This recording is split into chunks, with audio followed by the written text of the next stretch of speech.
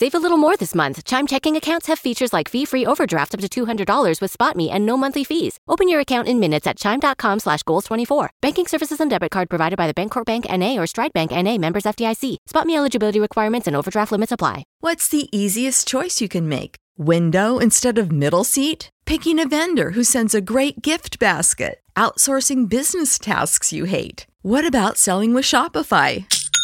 Whether you're selling a little or a lot, Shopify helps you do your thing, however you cha-ching. Shopify is the global commerce platform that helps you sell at every stage of your business. From the launch your online shop stage to the first real-life store stage, all the way to the did we just hit a million orders stage. Shopify's there to help you grow. Whether you're selling scented soap or offering outdoor outfits, Shopify helps you sell. Wherever and whatever you're selling, Shopify's got you covered. Sign up for a $1 per month trial period at shopify.com/try. Go to shopify.com/try now to grow your business, no matter what stage you're in. Shopify.com/try.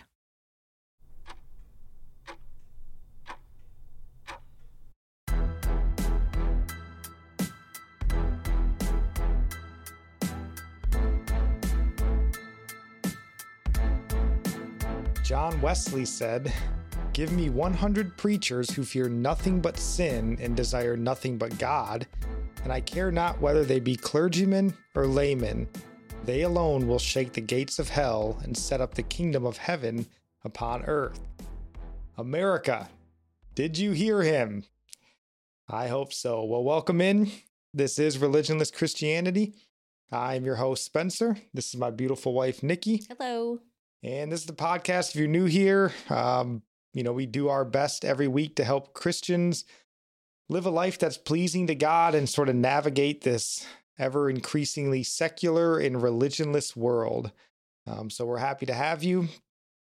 And today we're going to be discussing the news as always. And we want to take, for our Bible topic today, we're going to try to take a look back at a topic we discussed last week. The seeker-sensitive church, and really sort of the damage that it's caused to America in our eyes. So the weather is not really cooperating with us here. We were sold a bill of goods here that we were moving to the Sunshine State, is what we were told. I don't know the exact numbers, but it has to be like... It's the monsoon state. Yeah, it has to have rained like 80% of the days this summer, and that's not even an exaggeration. It rains coming every from day. New Mexico, I mean, that difference, they didn't have rain like all summer until very recently. No, I was literally sitting in my car this morning and I was like, just in my mind, I was like arguing with myself, like, somebody explain to me why this is a destination. Like, this is a place people are hungry to get to. Like I clean Airbnbs. I don't have any work now because nobody's coming to visit when they see this weather. Like, I'm out of work. Yeah, it's miserable, but pray for us. I know there's worse places you can be in the world, and I guess a little bit of rain isn't that bad, except that we record this podcast because we're brilliant in a room with a skylight. So when it rains, it's very challenging to record this podcast. So we're hoping that it holds out. If it doesn't, we'll pick up where we left off and try to finish this. But we're going to do the best we can. So, before we get into the actual episode and everything, though, is there anything you would like to say? I don't really have any prayer requests. You have a prayer request? I do, yeah. So I have mentioned to you guys in the past a young man whose name is Josiah. He is one of the guys that I had met when he was in jail. He was in the Bible study. And he's gotten out of jail. He's been out of jail now for, I guess, a couple months. Doing really good. But he's just had some prior legal issues that have been drummed back up that he thought were behind him. And it looks like he may be getting incarcerated again. So just keep him in your prayers. First and foremost, that his, spirit would not falter, with more bad news. But, that he would find favor and favor with the judge and all of that. But yeah, just keep Josiah in your prayers. And another prayer, not really a prayer, I guess, just a request. So you guys know I've mentioned before, I'm a student at the Master Seminary, and they just had this really cool opportunity open up. Not really an opportunity, it's for everybody, but there's a conference in October that we would really like to get to. And that's what we're going to try to plan on doing. Just pray for us that God would make a way for me and Nikki to get out to LA and have our sort of spirits enriched with this conference out there. And yeah, just, make a way for us that we can get ourselves out there. And if you feel at all like contributing, you can see we got our nice matching shirts on here. You can go pick up a shirt. Links are in the show notes. Or if you'd rather just straight up support the show, we got some links down there. You can go buy yourself some good Christian books on one of our affiliate links, and we would certainly appreciate that. But that is all the prayer requests that I have. So before we start rolling into the news and all that, let's make sure we get what we need to get addressed here. Cardinal Contingency Solutions. You guys know them. You hear about them every week. Go give them a call. Don't be caught with your pants down, as I like to say. Unprepared in this crazy world that we live in. Cardinal Contingency Solutions can get you right in a myriad of ways. All you got to do is reach out to them. And then also, we're members of the Christian Podcast community. And I got this down here. Doctrine Matters. I'm trying to reach out and connect with this fella, Stephen Dew, and try to see if we can't bring him on the podcast and do a little interview. I listened to a show that he had down here on Christians and Politics. And, it was kind of right up our alley. So I thought maybe we'd bring him on here and discuss that and just, see if that produces anything worth listening to, which I imagine it would. So be on the lookout for that. We're reaching out to him there. All right. We have come to that point in the show. You guys know it. Gird your loins. Steel up your soul, I guess, and prepare as we get ready for our weekly trek through the valley of the shadow of death. We take a look at the news of the week. And boy, was there some news this week. There really wasn't anything overly big, I don't suppose, but just, a lot of stuff that was like, eye roll kind of stuff. Yeah, so, yeah. I was like, what's the word? If you want to roll or read this first headline, honey. Libs of TikTok shares video of individual who uses God as a pronoun. God is me validating my agenderness. Or is it odd genderness? Whatever. It doesn't make a difference. So, yeah, this first story here, we just wanted to kind of, plumb the depths of insanity that this nation, has delved into in regards to the gender madness and what we've allowed to take root. Do you not want to use TikTok? I know we use TikTok, but you're like, don't let your kids. Oh, don't ever let your kids on TikTok, but libs of TikTok. It's bad. So with the libs of TikTok, it's like a thing, like a hashtag, or it's their channel. It's like libs of TikTok is their okay. I guess I don't TikTok understand channel. TikTok really well. And it's just a collection of the craziest, most, rabid liberal insanity sort of poured out together. I'm getting a headache already. So do you want to read these first first paragraph here? It says, God is me validating my agenderness, the person noted in the video, before going on to state, I don't view myself as a god. I'm an atheist. I don't believe in gods. The individual claimed not to have a gender and said that it's like I'm existing as well as not existing at the same time. God. And I am a being, but also not a being like God. Sorry. Is there more to read? No, thankfully, which is... I don't even know how to read that right. Well, I don't know what she thinks of God, because God always exists. That is sort of an attribute of God. How do you try to explain God to someone when you don't I'm believe in God? existing and not existing like God. No, God exists. My goodness. That's kind of why he's God. So, but this story, it's eye-opening for sure. It's ludicrous.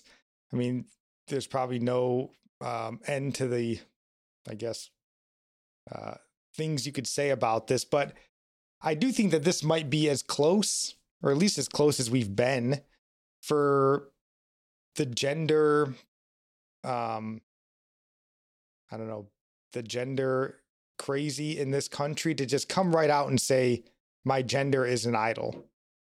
She's basically saying my gender has made me like a god. I mean, she's essentially saying my gender is my idol. I worship my gender. It is. We've talked about that before, how it's your main identity. And we identify first as Christians. They identify first as a gender or pronoun. Their self is the idol, really. It's like, address me as what I say, and I am what I say. Yeah. And this is what we talked about back in June with the whole homosexual Pride Month. Once you start identifying yourself in a sin, and you start attaching your own personal pride, and other people are heaping pride on you because of this sin, boy, you really lock yourself in that cage. And it's got to be really difficult to get out and break free of those sins and those perversions. And the more we as a nation just heap praise on these people and lift them up like they're some kind of hero, it's very, very challenging and unlikely that they're going to just on their own decide, you know what? Nah, this was just wrong for me. Like, no, they're idols now, right? Like, where's the parents? Because these are all pretty young, like high school to college age. Well, we've seen the parents. I mean, they're the same ones taking these kids to drag shows.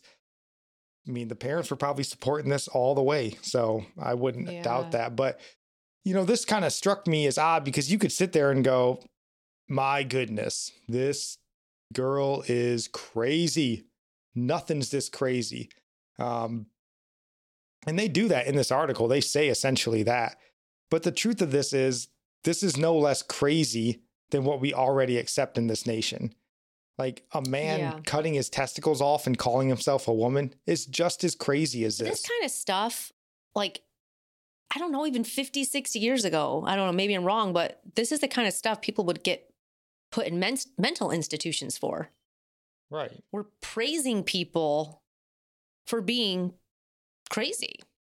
Right. And you might say, well, the mental institution was abusive and wrong. Yeah, I'm not going to maybe deny that. Maybe it was. Maybe that was a bridge too far.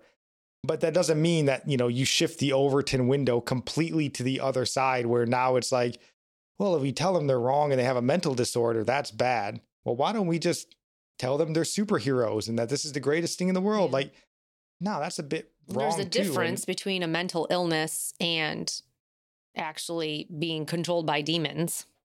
Right. And I would say this is demonic. Yeah. This is absolutely, I mean, especially obviously when you start calling yourself a god, that is demonic. But, what's funny about all of this, the gender madness and all of that is the only time, and if you guys know a different time, let me know. But the only time I can really remember any pushback on any of this sort of gender fluidity, all of this sort of stuff, or, identity fluidity, whatever you want to call it, was Rachel Dolezal. If you guys remember Rachel Dolezal. I don't. I know you don't. I didn't. So you may have heard the story. She was a white woman who was pretending to be black.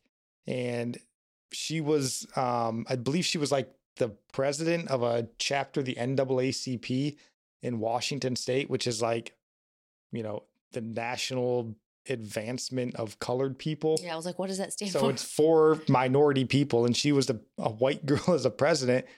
And then it came out ultimately that she was white and pretending to be black. I do remember that. Yeah. And she wound up getting fired from her job. Apparently I read a quick little bio on her and her life's really fallen apart since then. So that's not great. But like, you can pretend to be a man. You can pretend to be a woman. You can pretend to be an animal. We saw that in What is a Woman? You can now claim to be a god. But somehow, if you pretend to be black, just a bridge too far. Nobody is putting up with Can't that. touch that. Like Rachel Dolezal is probably sitting there like, what happened? I know. Like we got men dressed up as women that are 4-star admirals in the United States. And she's like, I just wore like cornrows and told people I was black because I kind of looked black. Not good enough. So maybe the solution to this, the whole national depravity, just a thought, is you get like an overwhelming number of white Christian male Trump voters that just claim they're black females, like LGBTQ members, and just try to force the system to accept it. Like you might just break the system that way, because there's no way they'd stand for it. And, that could be an option, right? Force their hand. Play their game. Now, of course, we as good Christian, godly men and women here on Religionless Christianity would never condone such a thing or advocate for such a thing. Yeah. Christians should stand for the truth and all that. Just an idea, just a thought. It's just a funny thought. I know. Yeah, definitely some craziness there. So probably the biggest story of the week, though, came from the White House. So I'm sure you guys have heard about this, but President Biden, and he's announced, as you can see up there, student loan debt forgiveness. If you want to read just those 2 paragraphs. President Joe Biden's student loan plan is a potential game changer for Americans drowning in debt. And yet the impact on the economy at large is likely to be so tiny that it will be hard to measure. Biden announced Wednesday that his administration will forgive $10,000 for borrowers who make less than $125,000 per year. Low-income borrowers who went to college on Pell Grants will receive up to $20,000 in student loan forgiveness. Yep. So that was kind of the big story of the week there. It's got everybody all hot and bothered. But the 2 things that I just wanted to point out here is first, try not to work yourself into a frenzy over this. There's at least talks that I've heard that this is unconstitutional. And, even Nancy Pelosi previously, though she seems to have changed her tune, she had made note that this was unconstitutional, that it had to be passed by Congress. So if this bothers you, I would say just wait and see what happens with this. But then secondly, and I can't help but see this as really anything, more than just an attempt by our antichrist overlords to really drive a wedge between us, as citizens.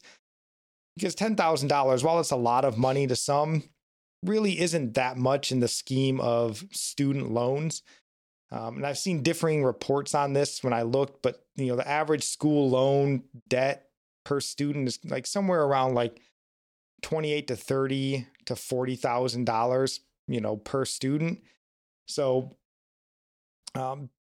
it's a little chunk of change there, but it's not world changing, I guess. So, but the damage that this causes, really by driving Americans to despise Americans, that's going to be the far more devastating, casualty here of this $10,000 loan forgiveness.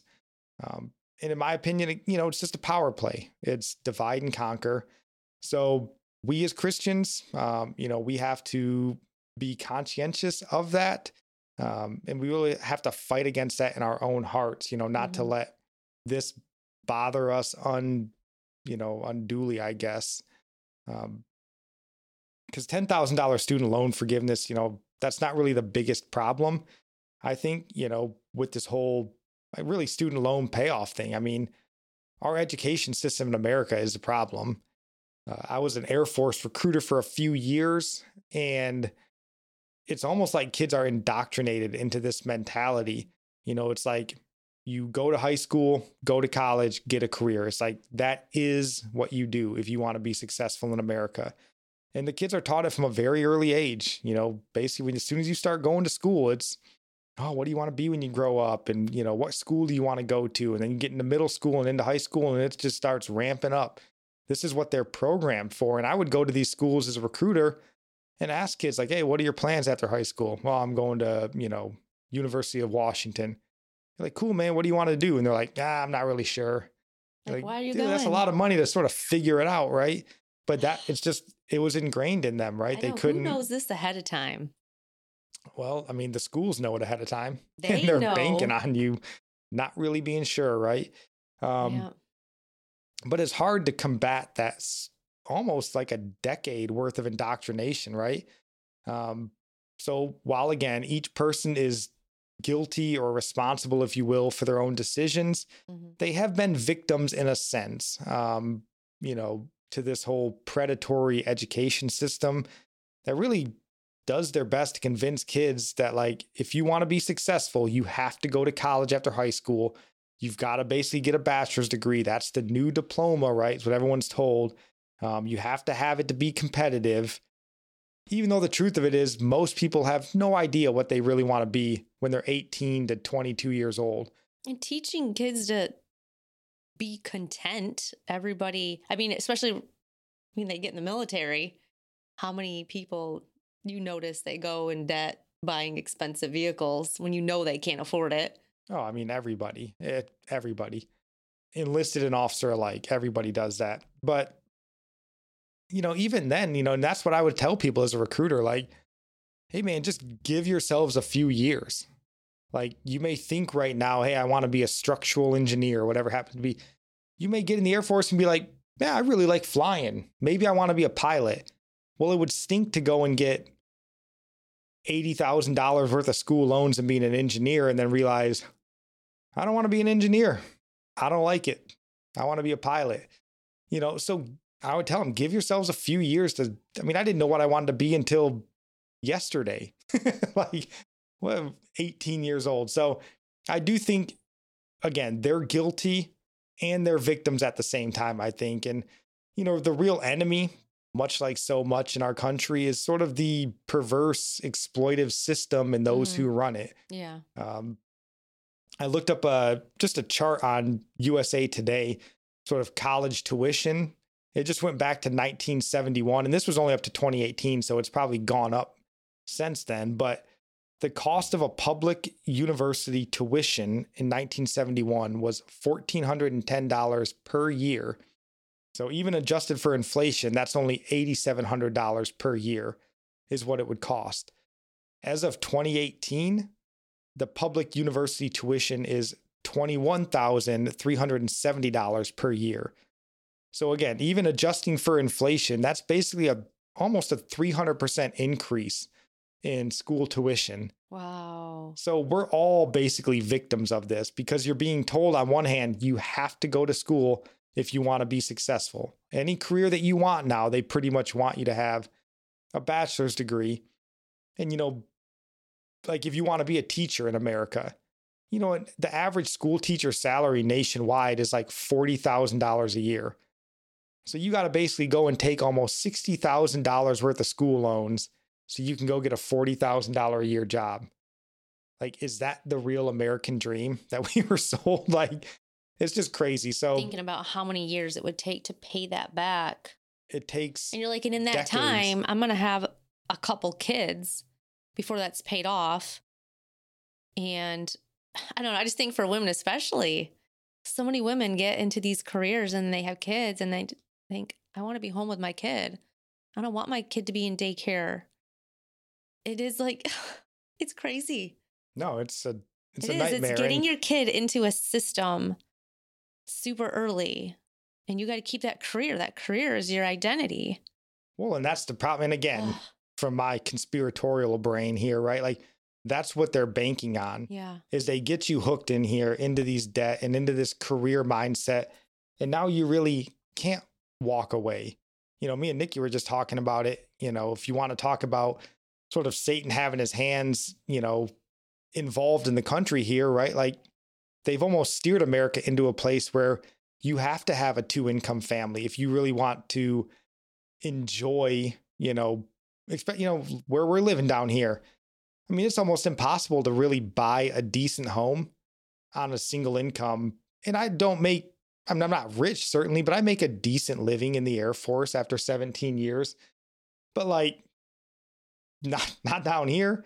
I mean, you're talking like a 2-bedroom house So they're almost making you go down this route. But then, yeah, I've heard plenty of studies and a lot smarter people than myself talk about how, they're specifically trying to drive us into a debt culture. They're doing their best to get you into a debt lifestyle early on. Then they can keep you in that debt lifestyle. Because once you get in, it's really hard to get out. Mm-hmm. Because, yeah, you take on $60,000 worth of school loans, but now you're paying that back at $300, $400, $500 a month, whatever it is. Well, now you don't really have, because again, you're that $40,000 a year teacher. Well, that $500 a month is what you would have probably used to get a car. So now you got to go get a car loan and extend that out for 6 or 7 years so you can afford that. And now you don't have the money to get your groceries because you're paying $700, $800 a month on car in college. So you got to get a credit card. And it's like this, this snowball. And I can't help but assume that it's planned, right? So again, doesn't mean it's right, but I'm saying, try not to pull your hair out thinking these darn millennials are getting out scot-free. And nobody's making it out of this place scot-free, as wicked as our nation's become. So, just, hold yourself for a little bit, see how this plays out. But then again, just realize we're all basically victims in this predatory environment we live in, and pray that the Lord breaks and humbles those who are leading us into this perverse and exploitive system that we live in. Yeah. As Christians is what we should do. So the last two news stories that I just want to touch on here before we get into our Bible topic, they were just more reminders that do not believe what you read on the internet, especially when it's coming from the godless left. So you guys may have seen this going around, this little Facebook or Twitter post about the Florida banned books list. It might have come out in different variations, but there were things like 1984 was on there, To Kill a Mockingbird, and people were all in uproar. Oh, Ron DeSantis, that fascist pig, how dare him? The liberals were pulling their hair out. We even had family blasting us with this. And like with everything, you're like, there's no way this is true, right? There's no way that Ron DeSantis is banning 1984. He realizes we're living in 1984. Right. So, he's aware. But like everything, give it a little bit of time. That's what this story says. It comes out here. Oh, the teachers union president who posted that. Yeah, it was wrong. It was fabricated, made up. But it got its job done, right? Got everybody worked up, got everybody freaking out about Florida and these fascist dictators down here. So it's so ridiculous. And the second story was just like this, kind of came right on its heels. I think Thursday it sort of broke, and you may have seen it. It was Ben Shapiro. He came out and he made a tweet about, here's an idea, maybe people that take out loans should pay them out or pay them off on their own. And then somebody responded to his tweet, and it was something like, oh, here's Ben. It was like a Ben Shapiro sort of school loan document that showed that Ben Shapiro owed $20,000 in school loans, and he had like $21,000 forgiven or something to that effect. People were like, oh, is this same Ben Shapiro? Basically saying he's a hypocrite.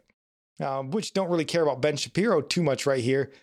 But it came out that this was just another dude named Ben Shapiro. No. And Ben Shapiro responded, was like, why don't you do your homework? Like, that's not my school loan. It's just another. So they put some dude named Ben Shapiro on blast that he owed 20 grand school loans. But again, it's just two good reminders. We've told you guys over and over and over again, do not believe the godless left. Whatever they're saying, if your standard is, I'm going to assume they're lying, you're going to be right 90% of the time. A broke clock's right twice a day, they always say. So the godless left may stumble into the truth accidentally. But whenever you see stuff like this, the Florida banned books list, just go, there's no way that's true.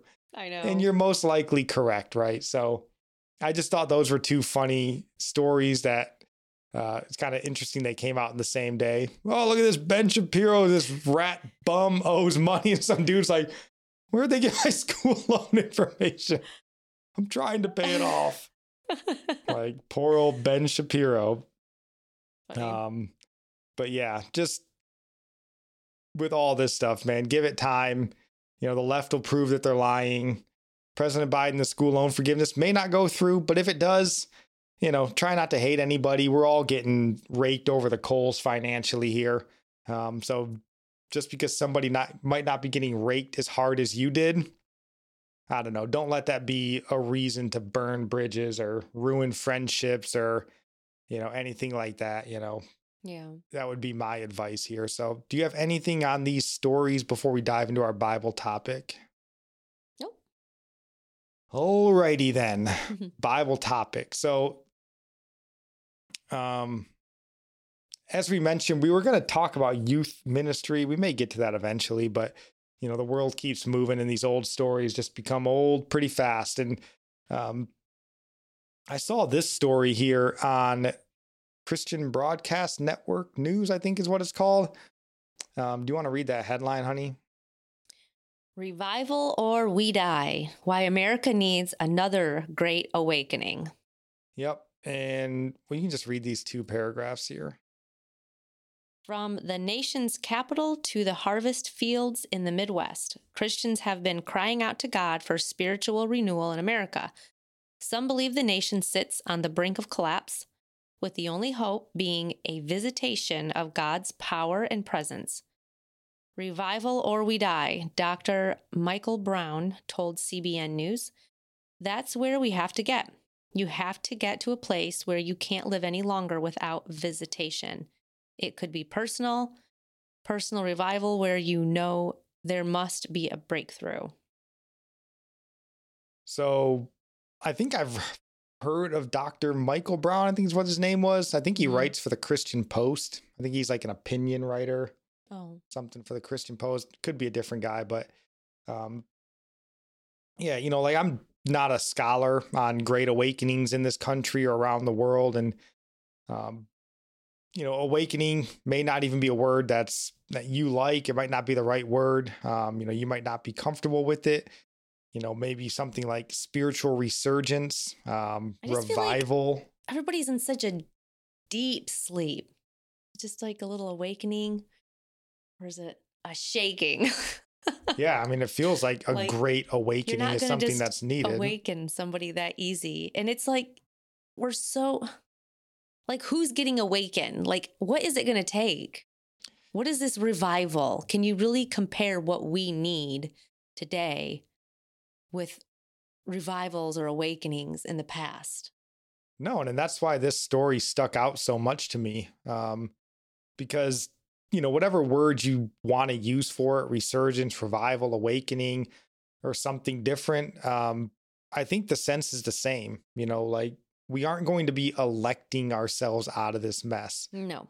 And that's what gets me so frustrated, is to see men and women who profess faith in Christ, but all their hopes, all their fears are tied up in election cycles every 4 years. And that's such foolishness. Both parties have contributed to us getting to where we are today. Is that going to help these genderless TikTokers? Yeah. Yeah. Is the right political party in office going to help her realize she's not a god?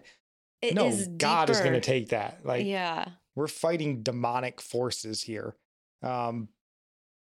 So, yeah, I think the church here needs a spiritual awakening in many respects. And I think it's the church and the individual believers that are really holding this nation back, or holding the nation from having a great awakening back. It's really the believers. The church can have an impact. I don't think we're going to take a whole nation. I don't think that's possible. I don't think that's in the Bible. But I do think that looking at our nation, we contribute to society. We definitely can make it better or worse, but just like you can make your neighborhood better or worse, all of us collectively can have little impact. But what the churches need to do is people need to just go read Revelation, I think it's chapter 2 and 3, about the angel over the 7 churches, and just read through those and the things God has against them, the things he commends them for, but he has things against them.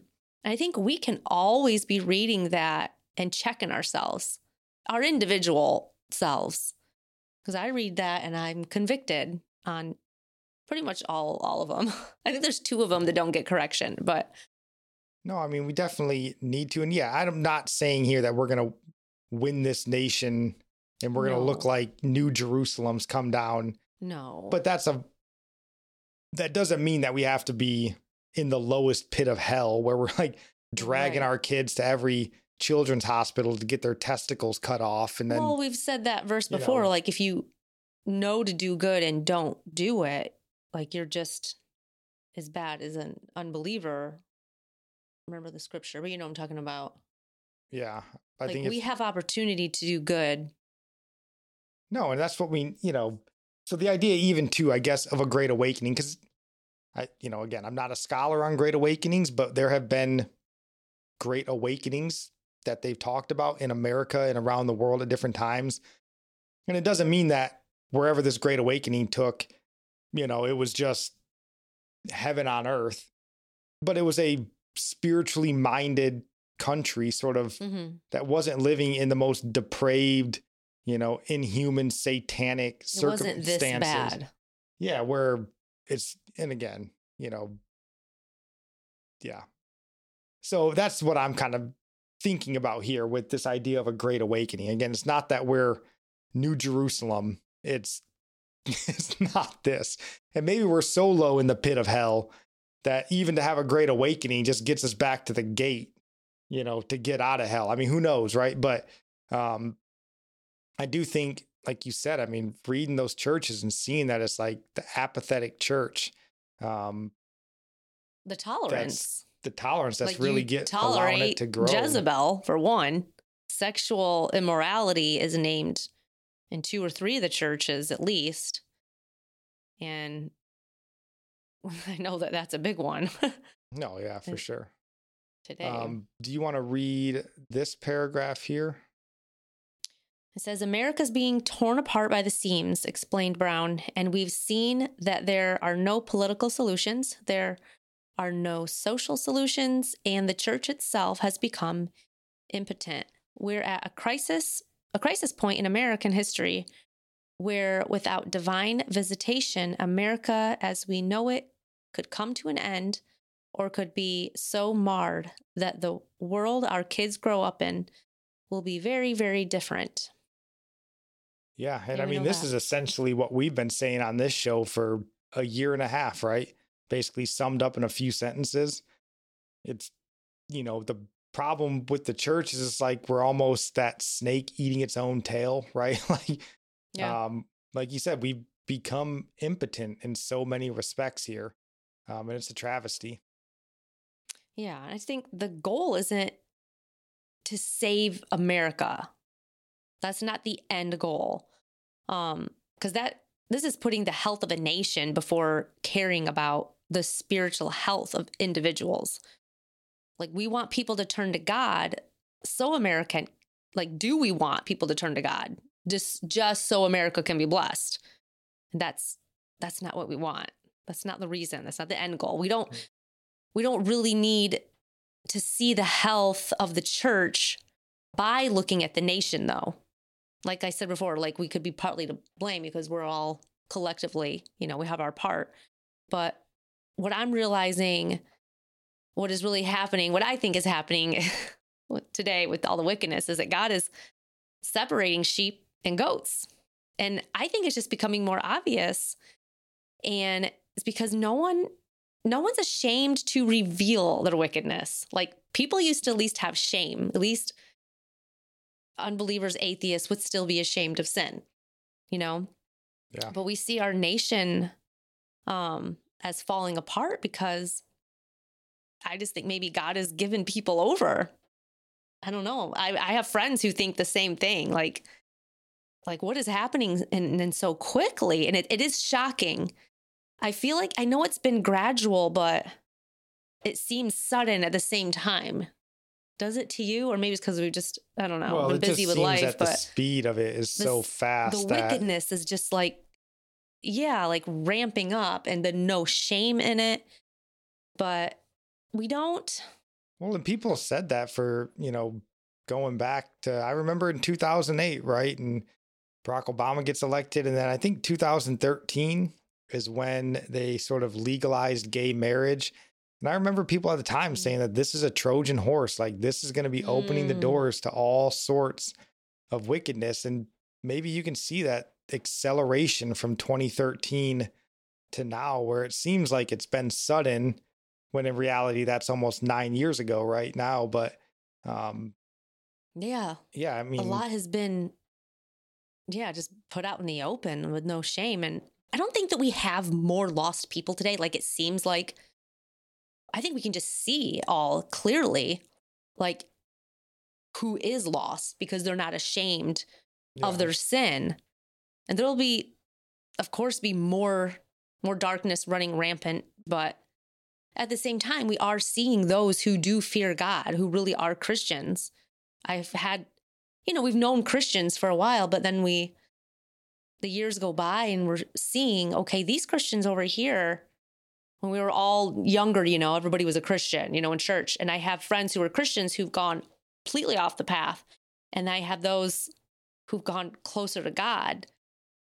Like, there is a separation, even in the church. They're either not fearing God at all, just denying him, or they're like, no, I fear him more now than ever, but I love him more.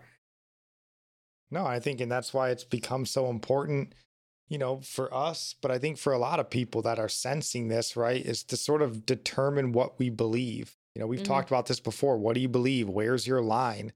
Yeah.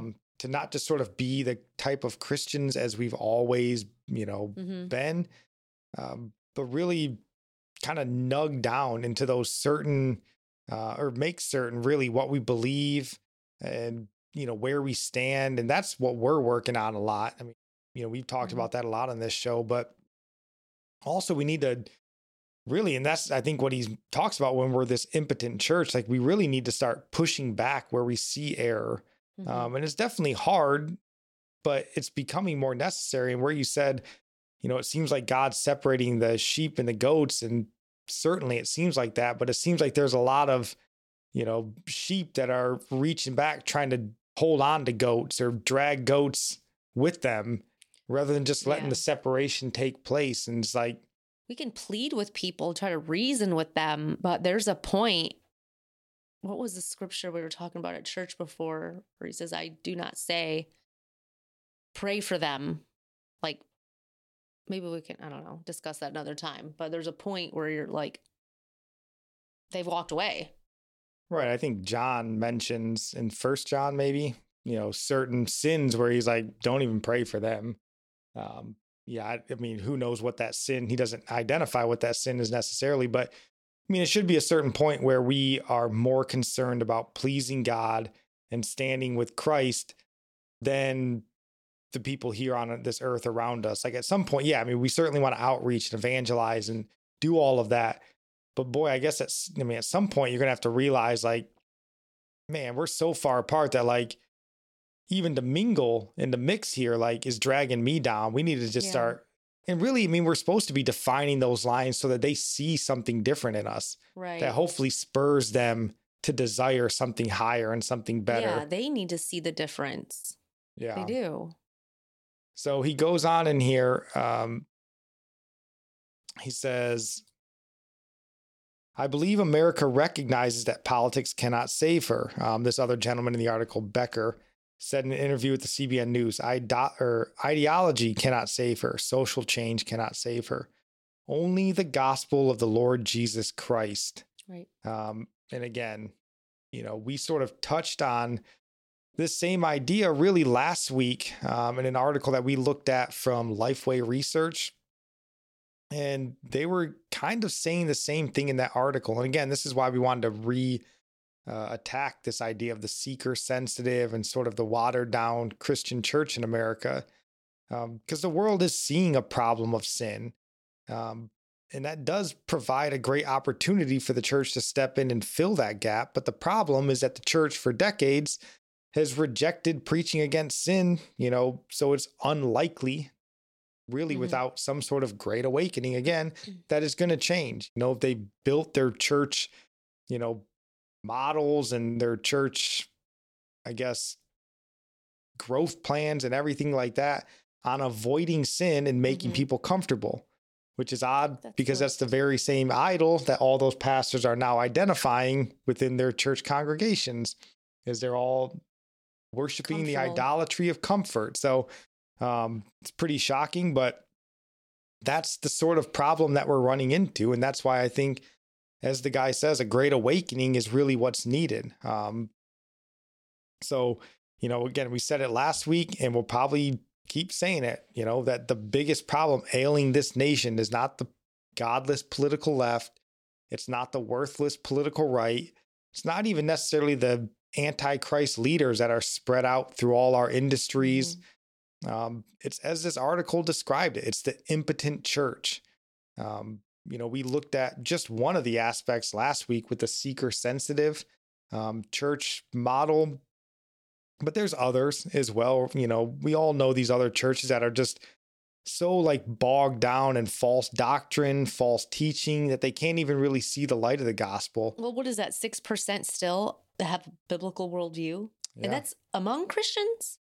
That's among all Americans. All Americans, though. But 60% of Americans claim to be Christian, but only 6 of us have worldview. I could say among Christians, though, because there's a lot of Christians that don't have a biblical worldview. Right. I don't think you can be a true Christian without a biblical worldview. That doesn't make sense. It might be the same number. Yeah. But this fella Becker goes on here. Let me see. He says, revival throughout the history of the church is always a sovereign move of God. It says no man can, in essence, make it happen. It is supernatural. And so what we desperately need to do is cry out to God. That's what Psalms 85 says, revive us, O Lord. He says, secondly, to search our hearts to allow the Holy Spirit to search, to search our hearts to allow the Holy Spirit to search our hearts. And this is most certainly true. But again, another problem is I think a lot of Christians see this as sort of a non-substantive solution, really. Basically crying out to God won't get us anywhere. And really, that's exactly why our nation is plummeting off the cliff. I think we view prayer as sort of this secondary or tertiary option in our Christian walk. I actually heard on a podcast earlier this week, a listener wrote in. So the host was just reading this note, and the guy wrote in and he said, I don't see how there is anything we can do but live faithfully and pray.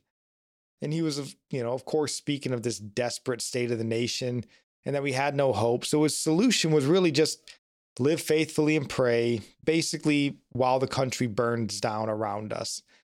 But what I imagine that this fella fails to really see is that if only this nation would live faithfully and pray, that would be what turns the tide of this nation.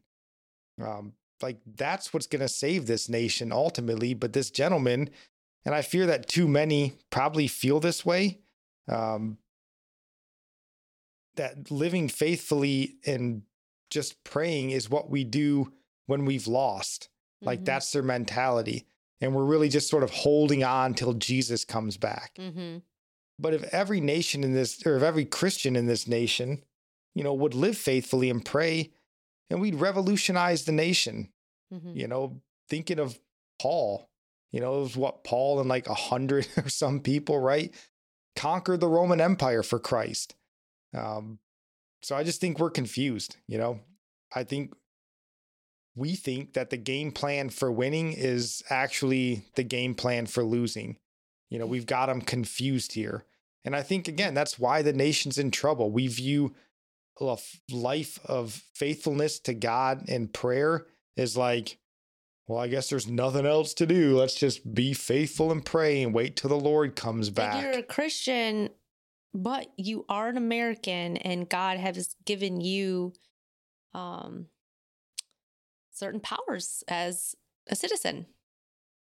Those are gifts from God too. It is a gift of God to be here in this nation, not for your own sake, but for blessing others around you.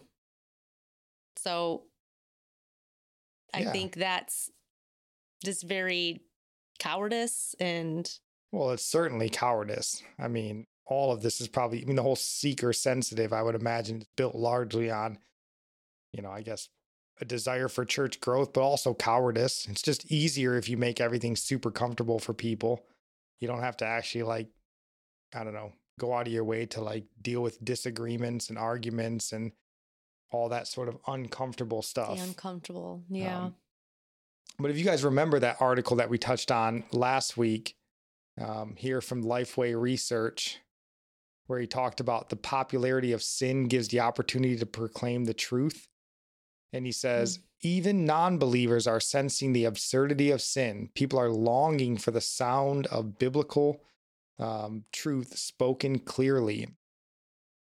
And then down here, he says, knowing this history, we can understand why churches have shied away from addressing the more sensitive and culturally volatile sin issues of the day. Years ago, there was less of a need to focus on specific sin issues because most of society shared a consensus about moral standards of right versus wrong. But with passing time, the culture changed, and what people once widely accepted as sin, they now just accept. And boy, this is just this is just absolutely wrong. Waiting until a crisis is upon you is the wrong time to prepare. You don't wait until your roof's collapsing in on you to go, guess it's time to start putting a little money away. No, you've missed the boat, right? You need an emergency fund. So we're reaping what we've been sowing for many years. What have we sown? Just apathy towards sin. Yeah. Is what I think. We've just allowed it. Yeah. And these churches just, apathy towards sin and growth at all costs. That's what matters, right? Pastors are celebrities and CEOs before shepherds. Yeah. I mean, we talked about Rick Warren when we looked at his replacement, this Andy North guy, I think, or Andy Woods. And the reason that he was selected, first and foremost, was his ability for church growth. That's his number one qualifier, because he's a CEO that's great at marketing. You might as well just said it in those terms, right? I mean, the Apostle Paul, he even said, he wasn't great at speaking. There was nothing about his speech that would draw people in. But that's exactly what people are doing today in churches. Yeah, it's you're going to draw the crowds in, but you start preaching the truth, they're going to leave. Yeah, I mean, and that's the whole reason why the culture's changed. Because we're allowing sinfulness. We're allowing the satanic to speak louder and more brazen, and to be louder and more brazen in their thoughts and beliefs than the so-called Christians. I mean, if Christians are condoning sins, I mean, the general public, I think they do look to Christians for morality. And when they see Christians have lowered the bar of morality, they're like, okay, well, we can go a little further then. If they condone that, then we're not that bad and we can do a little more sinful things. I think we are held responsible to a certain point. Well, right. And this is the whole, I mean, we didn't even really touch on this back in the Pride Month stuff when people are all wringing their hands out about all these, men and women, they're dressed in these tiny, whatever they're wearing, and they're shaking their butts in these little kids' faces and at the parades. And you're like, yeah, walk down any beach or water park in the country and you'll see your mom dressed exactly the same. But somehow they're supposed to be more modest than you are. That is funny. The way the gay and LGBTQ movements dress and do all, it's no different than the way we do. I mean, my God, we live down here in the Emerald Coast. Every day you go to the beach is a pride parade, basically. People are proud of their bodies, whether it's pride. That's all it is. So you can't sit there and go, gay pride isn't worse than this other pride here. You're still flaunting your sexuality. And they're learning it from us. I mean, if we're the ones that set the moral standard and they go, oh, well, women can just wear, a piece of dental floss to the beach and no one seems to have a problem with that. I guess I can too, right? You can't judge them. You can't judge women. That's our culture. Well, and how do you judge anybody when you do it yourself? That's when you get into the Christians are hypocrites because we don't live by the lifestyle that we should be living by, setting that positive example. But yeah, I mean, we've raised a generation of cowardly Christians, really.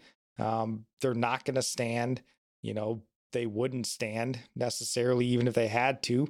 And I don't think they can really without a move of the Holy Spirit. So again, going back to this idea of a great awakening or a revival, if you will, is probably what's going to be needed. Okay, but how does a revival happen? Like, it's not just like, I think it's the word of God. I think that's got to be the focus. Like I think you were going to touch on that. The word of God is how revival happens. Yeah, I mean, in the Old Testament times, right, it would be a prophet that gets raised up and he leads people or God's people, back to God, to remembering God's commands and following his laws. Yes, reminding people what God has already said, what God has already done. It's the same thing today. It's not something new. God's not going to say something new and fresh like everybody. No, we're not needing to think anything new here. We can't even obey the old commands. Well, scripture is always about looking back, go back, return from where you can. I mean, it's all about returning. So, I mean, we've talked on here before. Anytime you hear something, this is a new move or a, reimagining or move of God, you run in the other direction, right? We should constantly be looking back, and it is going to come from the word of God. And, but it's going to come from a true and authentic preaching of the word of God, sort of an unafraid preaching of the word of God. And we were reading through the book of Acts, in our Bible study back here.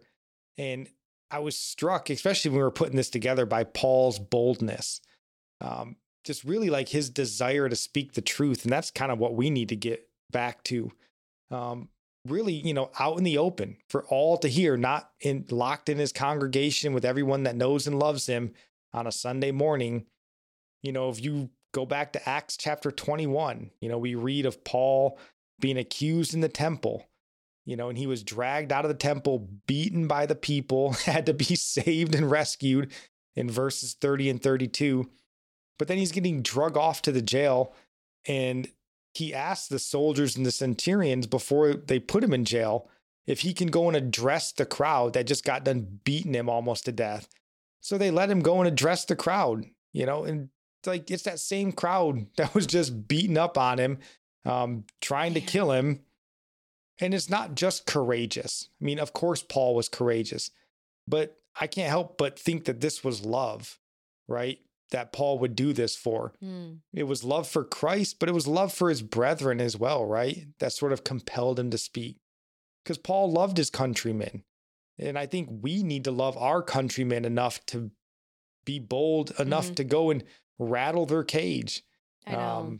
And again, I'm not Paul. I pray every day that I'll be Paul's teachers but I mean, they get attacked all the time. That's some of their harshest criticism comes from so-called brothers and sisters in the faith. So you got to expect that, but you can't shy away and you can't be, knocked off your mission, I guess, because somebody speaks harshly. Paul's being beaten, but out of love and compassion, not just for Christ, but for them. I mean, he wanted to see the Jews accept Jesus. He goes back and speaks, and we see this other times, right? He gets beaten and stoned and walks back into the city, right? A desire to speak the truth, and whatever happens, right? I know, we care more about people think of us. Can you imagine if people physically hurt you? Yeah. And I mean, no one's going to physically hurt us today. I mean, it may get there, but again, we're talking about churches that by and large are so afraid of confrontation that they won't even really address sin. odds that they're going to get out and fist fight you are pretty slim. But maybe that'd be a good thing. If you actually got one of these like seeker sensitive churches so worked up they punched you, you'd be like, yeah, come alive, dude. Let's do this. Like, got your blood flowing. That's what I'm talking about. You know, it might even be a good thing. So, but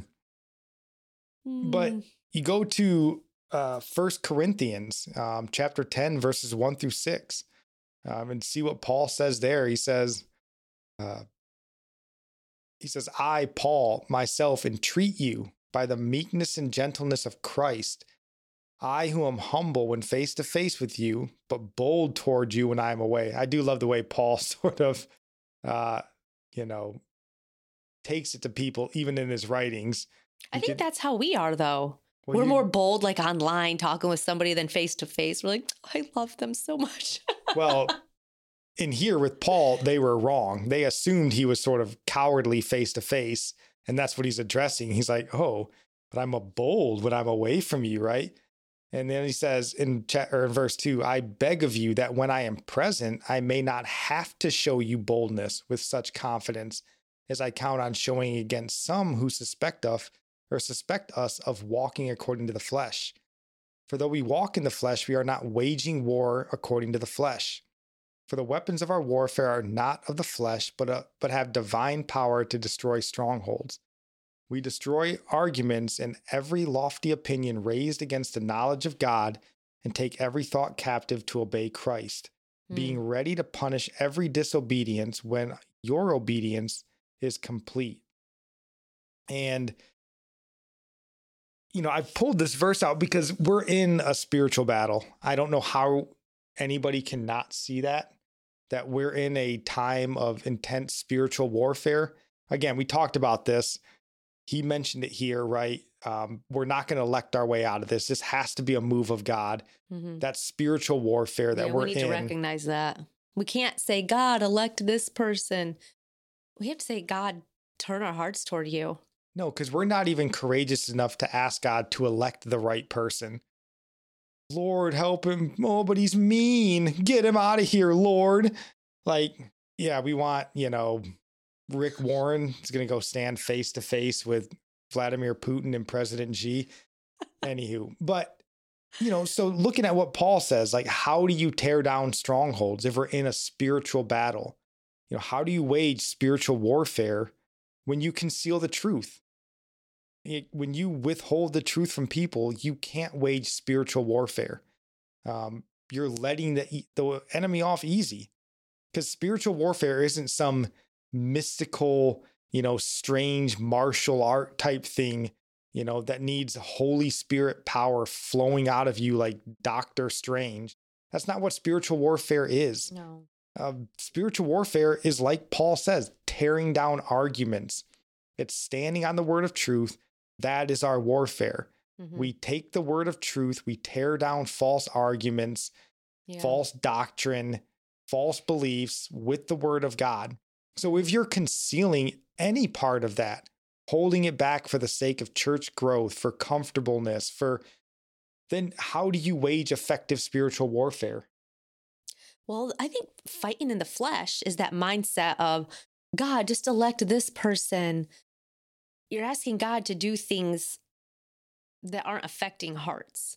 Like you're asking him to just make the country a little bit better. That's waging war in the flesh. But like what you just read here,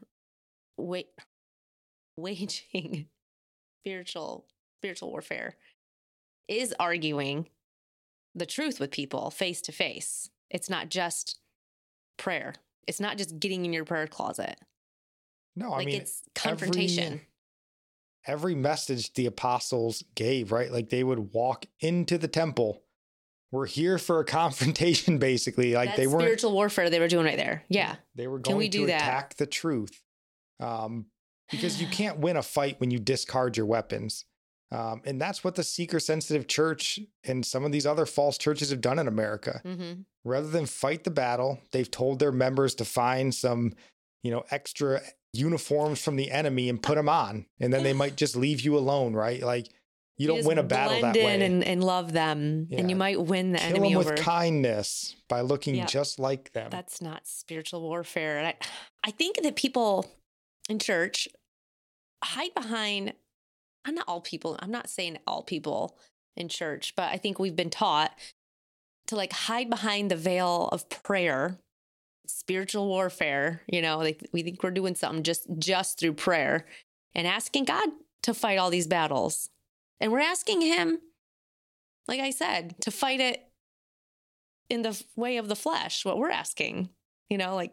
Right. God, we're the body of Christ in the earth. So if you're asking him to make a move in the earth, it's going to come through his people. I need to ask him, make me bold to proclaim the truth, confront people in my life, my personal life. It could be family member.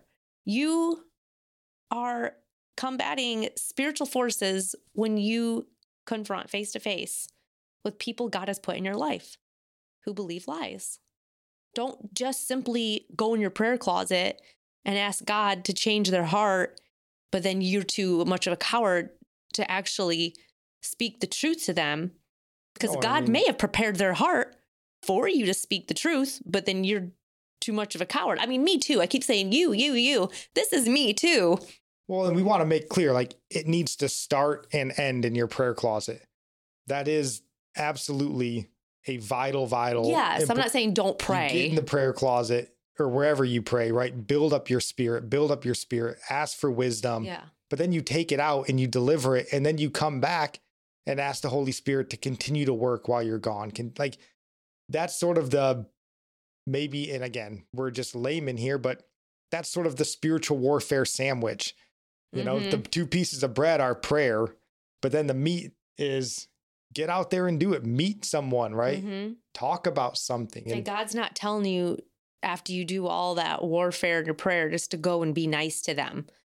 Like, that's not, I know people take this out of context, the scripture, like the kindness of God will lead them to repentance, but they're not talking about your kindness.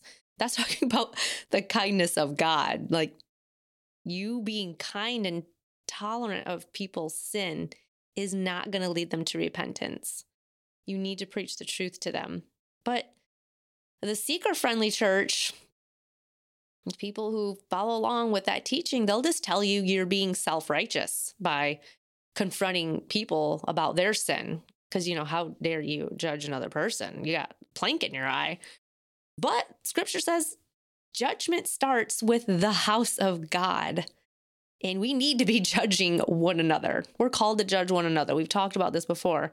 We need to warn our brothers and sisters, or they're just as lost as an unbeliever. Like I was telling you earlier, like there's going to be unbelievers in hell, and there's going to be believers, because there's going to be people who believe the gospel, but they hate Jesus. Like demons believe and tremble. There's going to be people on that day, Lord, Lord, you know, they believe, but they denied him by their works of unrighteousness.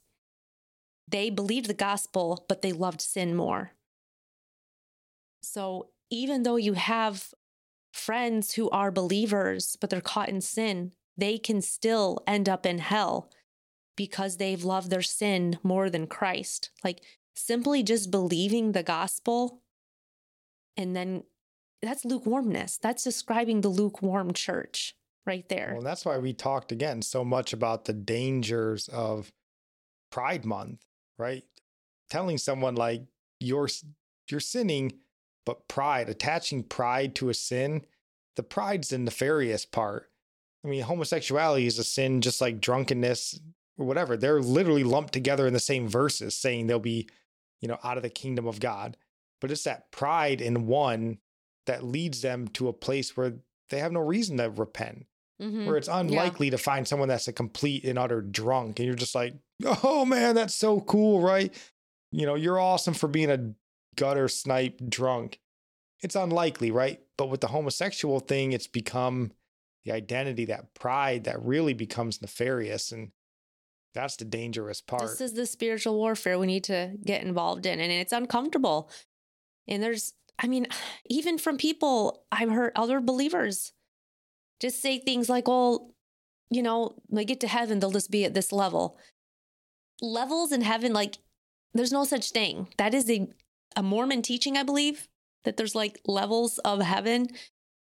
That isn't biblical. Don't tell somebody that, oh, you're just, you can't comfort somebody in their sin to say, oh, you might just be at this level in heaven. You just won't know a lot. And yeah, get rid of that way of thinking. And we're all saved by grace, and first will be last. So we can't think that some people will have prominent seating in God's kingdom because of all the works they did on earth for God, but the humble will. And these churches get caught up in, the signs and wonders and miracles. Like that's what these churches are known for. And that's just another one. That's that category of depart from me, those right. who said, Lord, Lord, but I did all this. People won't, get to heaven that have not lived the most righteous lives, of course. Mm-hmm. We're not anyone to say who will or won't get there, but your message and preaching should be that, work out your salvation with fear and trembling. Yes. That should be sort of what you're driving them to. We used to have this talk in the military, right? The reason why basic training was so rigid and really so hard to get through. And I mean, a lot of times they teach you 90% of the stuff you do in basic training is stuff you'll never do in the real military. But the reason why they would teach you so intensely on this way of doing things is that everybody came in with the same baseline. So that even when you really fell away, most people didn't fall away so far because everybody started at the same starting line. So they would fall away, but, they might not get quite as far. Whereas if you let the requirements and stuff slack so much to where, basic training, your road is this narrow, but over the course of years, you let things slack and now it's this narrow. So before someone might have drifted this far, now if they're starting over here, they're going to drift way off into left field, right? So that should almost be the mentality. I mean, not to mention it's the word of God, but like we need to teach a very biblically sound, biblically accurate, gospel of Jesus type gospel. And that way, when people do, wander or stumble off the narrow path, they're not so far off that it's almost impossible for them to get back. Right. And I think that's the problem is that people are starting their faith journey basically off the narrow path. Mm-hmm. And then they're just wandering further. Right. Rather than us making sure everybody's starting. And again, we're not saying we've got all the answers here. We're just trying to identify what we see as problems. Usually when people give advice, happens to me a lot. And I'm like, yeah, I need to listen to that advice too. That was also for me. Well, right. I mean, we're not the role models for people to be following necessarily. We're praying that someday we will be. But again, we're all disciples of Jesus. Everybody's looking and trying to figure out how to be more like Jesus. But I actually brought this up with the guys at jail on Monday when we were talking about the gospel and, the Romans road is sort of the method, right, of becoming saved. But what it looks like, I think, is a part that gets left out of a lot of gospel messages. Luke 14, Jesus talks about if you don't hate your father and your mother, if you don't pick up your cross to follow me, if you don't deny yourself, if you don't forsake all, like this is what it should look like to follow Christ. But that doesn't really get preached very often, that we hear of, that like you're getting ready to come into a faith where people really, you should see some hatred coming your way because they hated him first. So if you're not seeing any of that and everybody thinks you're just the coolest guy in the world and they love having you around them and they're all worldly and sinful people, that should give you a sense of like, maybe I'm not really living this thing out the way I should be. Because I'm not getting a lot of pushback from most people. Yeah. I mean, I have heard people say like, come to my church. You really like our pastor. He's so laid back. He's not, one of those seemingly perfect. Yeah, I do want I want to know who's the right person to follow. I'm not trying to follow someone who isn't going to make me feel comfortable. Like, I want to be around somebody who makes me feel uncomfortable in my sin. You know what I mean? And we want to be like that person. It's not that we think that they're judging us. Like, you just automatically,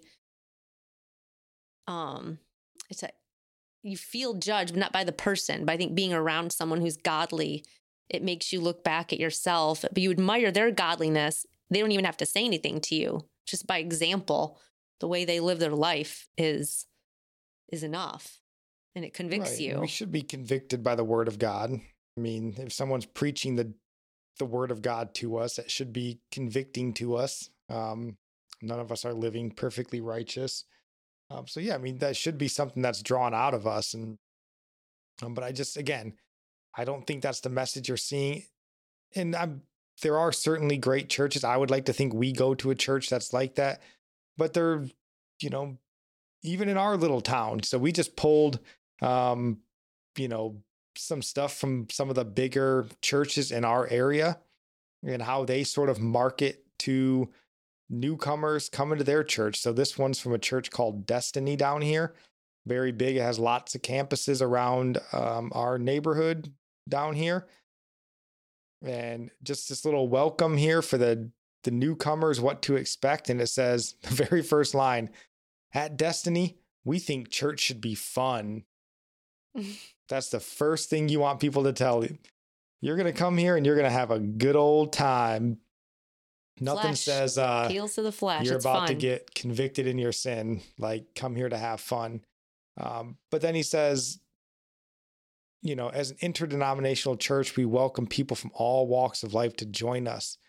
And we were looking this up because this term interdenominational, I know it's not probably new. And maybe you guys can help us out if you've heard of this before and what your thoughts are on this. But to me, it seems almost like a seeker-sensitive way of saying non-denominational. Because I feel like non-denominational sort of has its own moniker about it when people hear that term. Whereas when you hear the term interdenominational, it's more of that idea of like, we welcome everybody from any denomination that wants to come here. We're so welcoming. We're not non-denominational. We're every denominational. Like, it just seems, and again, I could be off but we've seen this on a couple of churches when we were looking around at this, and it just seems like a more seeker-sensitive way of saying non-denominational. So just a point there. Well, who are they thinking that there's people of different denominations who have a denomination, like say they're Baptist or whatever? Are there people who are who see themselves as Baptists who feel uncomfortable going to a church isn't Baptist? Do they really need to feel like they're welcome? Do they feel unwelcome unless it's spoken that they're welcome? Like, why does it need to be said that you're welcome? It implies that there's other churches that wouldn't welcome you. I don't know, because this mentality bothers me. Again, you see this at gyms all the time. Planet Fitness's big motto is the judgment-free zone. Have you ever felt judged in church or in a gym? The only people that get judged are the people not in the gym, right? Like, if you're an overweight person and goes to the gym, everybody's happy and proud that you're there. Yeah. Nobody's like, "Ugh, get out. Don't even try to improve yourself." Like, and no one sees you come to a church and is like, "Oh, do you feel convicted in your sins? Like, get out of here." How many people? No, they want you to be there. I want to know who actually has gone to a church and just been judged, like condemned, and was like, "Get out of here." The only thing, if you're a visitor, you're learning, that's one thing. But we are told to not tolerate a brother who lives in unrepentant sin, because they're going to cause other people to stumble, especially a new person in the faith. You are supposed to tell them, you can't fellowship with us. They are called spots in your love feast. Yeah. So but again, I don't know. There is a time and a place for that. But I know there are people who have professed Christ who did get kicked out of their church for being homosexual. And that was the right thing for that church to do. They can admonish them as a brother, but they can't come in fellowship and be parading their rainbow colors and bring in their boyfriend or whatever if they're a guy. That's condoning sin, and that's blaspheming the name of Christ. So a church that doesn't tolerate sin among a believer, that's right. That was the correct thing for that church to do. But I mean, it's fine to let somebody who is new to the faith come and, make them feel welcome, but you don't know right off the start. Well, and shouldn't there be a sense of like holiness when people are walking into a church? Shouldn't they want to know that they're in a different sort of place? Right. And you hear this from a lot of non-believers or atheists and stuff that even went to church, and they're like, it's a freaking rock concert, and like the pastor's up there thinks he's, just as cool as anybody. And like they almost mock it when really they should be walking into a place, not that it has to be, the temple, right? But like, again, this is the idea that we should be looking different, living different. The world should see it as different. So when a unrepentant sinner comes into a church for a first time, it'd be nice if they notice like, oh, I'm in a different place here. Like these people live differently.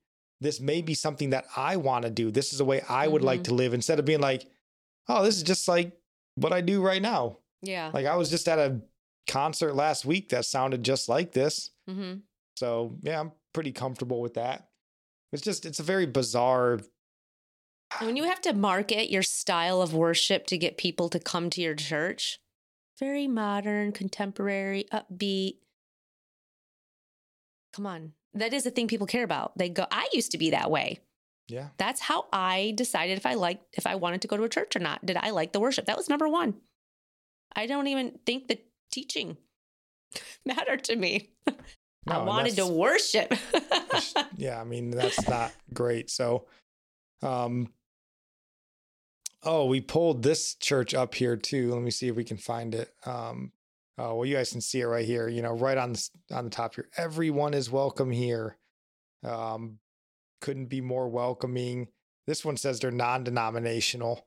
I don't agree with that first line. We believe that we are all children of God, and this is your Father's house. Like, no, it is not everybody's house. Not everybody is a child of God. God is not the father of the unbeliever, the one who hates God. Like, I don't like that. Yeah, it's just bizarre. You can't and tell again, an atheist, this is your Father's house. Well, and it's one of those things too, because like we want everyone to feel welcome here, right? But it's more of the marketing tactic of like, yeah, it's a marketing. Everyone's welcome here. And then they go on to say like, just come as you are. It doesn't make a difference. But like, I don't know, like there's nothing there that seems to be pulling them to a higher place, or it's a trick. It's a trap. Like, it isn't honest. You're being a deceiver when you're just making it like, oh, come in. And then, well, hopefully you give them the truth. Well, why are you tricking people and saying this is your Father's house? You can't say that to everybody because that's not even true. What scripture are you using to back that up when they do come? Give me proof. Show me the scripture that God is my Father too, although I don't even believe he exists in it's all very statement. strange. You're just getting them in, and it is that whole thing, like just love on them. That isn't what people need. The church has been tolerant of sin and being loving for decades, and look where it's got us. It doesn't work. Right. We keep saying, the churches keep getting bigger, and our spiritual state keeps getting worse. Right. So something's got to be wrong. You're ashamed of the truth of the gospel is what it is. And I just think when you market that way, you're breeding, again, that culture of comfortableness. Yes. Just come as you are, be who you are. Whoever you are is welcome here. Yeah. Which, again, we want people to come, but we don't want you to be who you are. We want you to come here and be who God wants you to Yeah. be. We want you to come to a higher place. We want you to leave your old life of sin behind. Right. But that's probably not a message that sells. But again, they should be walking into a place that seems different, that makes them feel different, looks different, is noticeably different. Because if a sinner feels comfortable in your church is very worldly. The sinner should feel uncomfortable in your church. They should be noticing godliness, a reverence for God's name.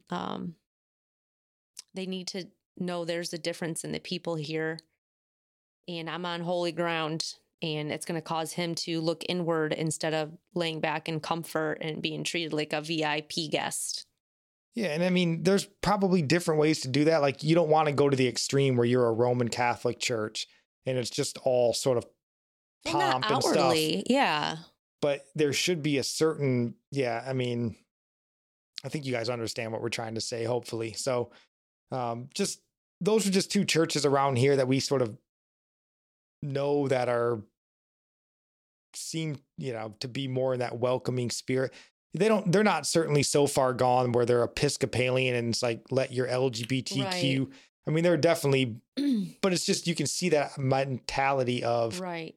you're welcome here. You're comfortable here. This is a place for you to belong, and not a place really to Yeah. become more than you were when you showed up. So that's the only Right. reason we really highlighted those. So Well, the church needs to be going out and being that light. You don't, like, it's just doing it backwards. Evangelism. well, we've talked about that plenty of times. The church is not an outreach ministry. Outreach ministry is outreach ministry. And Yeah, really, you go out and be the light. You don't just bring in unconverted people into your church. If you're preaching the gospel to them, they should be converted before they come to your church. But if you're just inviting sinners, enticing sinners to come into your church by appealing to their flesh, your church is full of cowards. If you're only just bringing sinners in and they were too afraid to ever share the gospel with them. Like, I just hope, like, that's just what I'm thinking. I'm not saying that's what people are doing, but how could it be any different? no, and it is what people are doing because we've done it. That's how Yeah. we did church Yeah. for so long. Was like, hey, well, do you want to just come to church with me on like Easter? Maybe pastor can convince them. Maybe he'll share the gospel. And and it is a coward's way out. But it's also a lazy way out too, right? Because pastors aren't alleviated from outreach. Right. They're still commanded to go into all the world and make disciples, just the same as anybody. So it's just, man, we've gotten into this funk. And again, like the guy said, man, everybody can see sin is a problem. Let's do something about it. Well, the problem is we built a culture of not doing anything about it. So what are we're stuck between a rock and a hard place here. So we definitely, again, awakening may not be the words you like. And we're not talking about the whole nation needs to be full of apostles walking around, the most spiritual men in the world, but that's a far cry from where we are, where we're in this, satanic stronghold here. We don't certainly have to stay here. So that's more what our hope is. And I mean, we're praying that we can be a catalyst for that, because we need a lot of prayer and a lot of encouragement and a lot of, help from the Holy Spirit to become these people we want to be. And we're hoping that this podcast can be a little bit of that for us. It definitely gives us some boldness and helps us there, but we want to take it beyond these microphones and cameras, right? So, yes. Do you have any final thoughts on anything we talked about before we get to our sermon recommendation? I just think focusing on fighting spiritual battles is being bold and preaching the truth. Just remember, it isn't just praying and warring in the spirit. It's warring face to face with those members of your family, your friends, with the word of God that you need to know. That is how you're going to tear down the strongholds in their life, by preaching the truth, preaching from the word of God. What does God say? And this is the way to life. This is the way to salvation, to tear down the strongholds, but share the gospel. Don't leave them hopeless. I know we talk about sin a lot. Yeah. You have to have the bad news before you have the good news, or the good news isn't good news. Well, right. I mean, I guess the good rule of thumb is, if you ever are dealing with somebody and you feel like I should tell them this, but they're not going to like it, that should be a good indicator of like, do it anyway. Am I withholding the truth? Am I giving ground in this spiritual battle? If I know what I should say, but I know it's not going to be received well, that's that truth. That's that battleground that you got to fight on. That's a lack of faith. You prayed ahead of time, right? In your prayer closet for God to prepare the soil of their heart to receive the word. So you need to preach the word to them. You need to talk about sin, and you need to talk about Jesus. But it's also loving your neighbor as yourself, right? Because if you're a good, godly person who loves the Lord, you would want to be told when you're going astray. Yeah. You would hope that there would be someone around you that would go, dude, you're not doing this right. You're wrong. You would hope that you had godly men and women around you that would speak that truth in love. And so if we want people to do that for us, we also have to do that for them. And again, it's uncomfortable. You might burn a few bridges. But again, if you're choosing Christ over the crowd, like, Paul didn't desire to be loved and, lauded by men, then that's what you're going to do. And that's what we want to see our nation do again. That's what we want to start doing. We want to be those people because, man, the nation can't keep going down the road that it's on. Because again, our kids have to live in this world. So we can let it just burn down around us and, sit in our prayer closet. But this is what we're giving to our children. I'd like to give them something that wasn't the pit of hell. That'd be nice, Leave an inheritance for your children. So we'll move on to our sermon recommendation here. I doubt that this will be the last time we talk about seeker-sensitive churches on this show. Hopefully it will, because hopefully tomorrow we're going to wake up and it's going to be a great awakening sweeping across the nation because of the Religionless Christianity podcast. So our sermon recommendation here comes from a podcast called the MacArthur Center Podcast. And it's this newest episode here called MacArthur in Rome. And it's a really good podcast. People feel a certain way about MacArthur. It's not as much about MacArthur. He's not the one doing the podcast. He does get featured in it because it's about his trip to Rome. But it's much more about trying to reach Roman Catholics and ministering to Roman Catholics and sort of the errors in the Roman Catholic Church. And it's a really fascinating story. MacArthur meets Mother Teresa and he shares what that experience was like, which is really fascinating.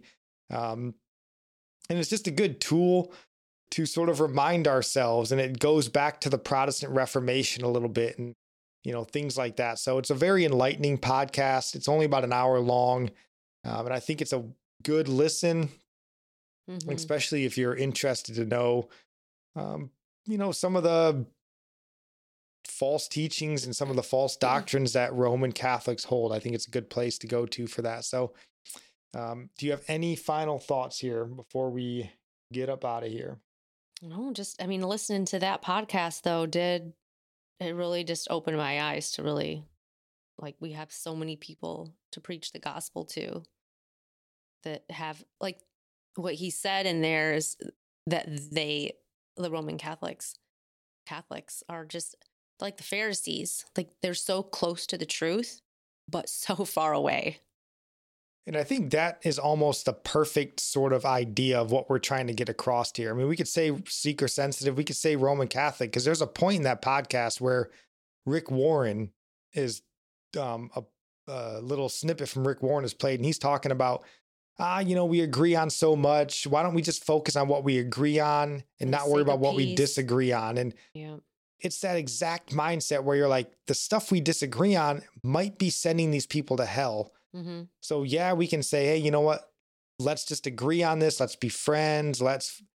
But if that leads someone to be worshiping Mary and all these sorts of things that could lead them to hell, man, I mean, how much love do you really have for them? And how much friendship is there really? So that's sort of what we're talking about. It's not just your wayward, sinning friend or atheist friend, but it's the Mormon, right? It's the Roman Catholic. It's the Jehovah's Witness, all these different things that need to be confronted in love and truth, but with boldness, right? That spiritual warfare. And I think it's a good podcast. It was a good listen for us, but that is all we got. We'll be back daily devotionals on Monday.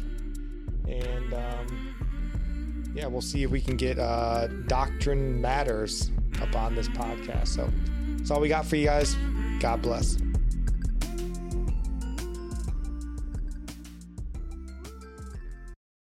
Save big money on your outdoor project now at Menards. We have everything you need to keep your outdoor power equipment running smooth, so you can keep that lawn in tip-top shape or enjoy some time on your boat. Right now, all FVP, lawn and garden, and marine batteries are on sale through May 5th. Check out our entire selection of FVP batteries today and view our weekly flyer on Menards.com for more great deals. Save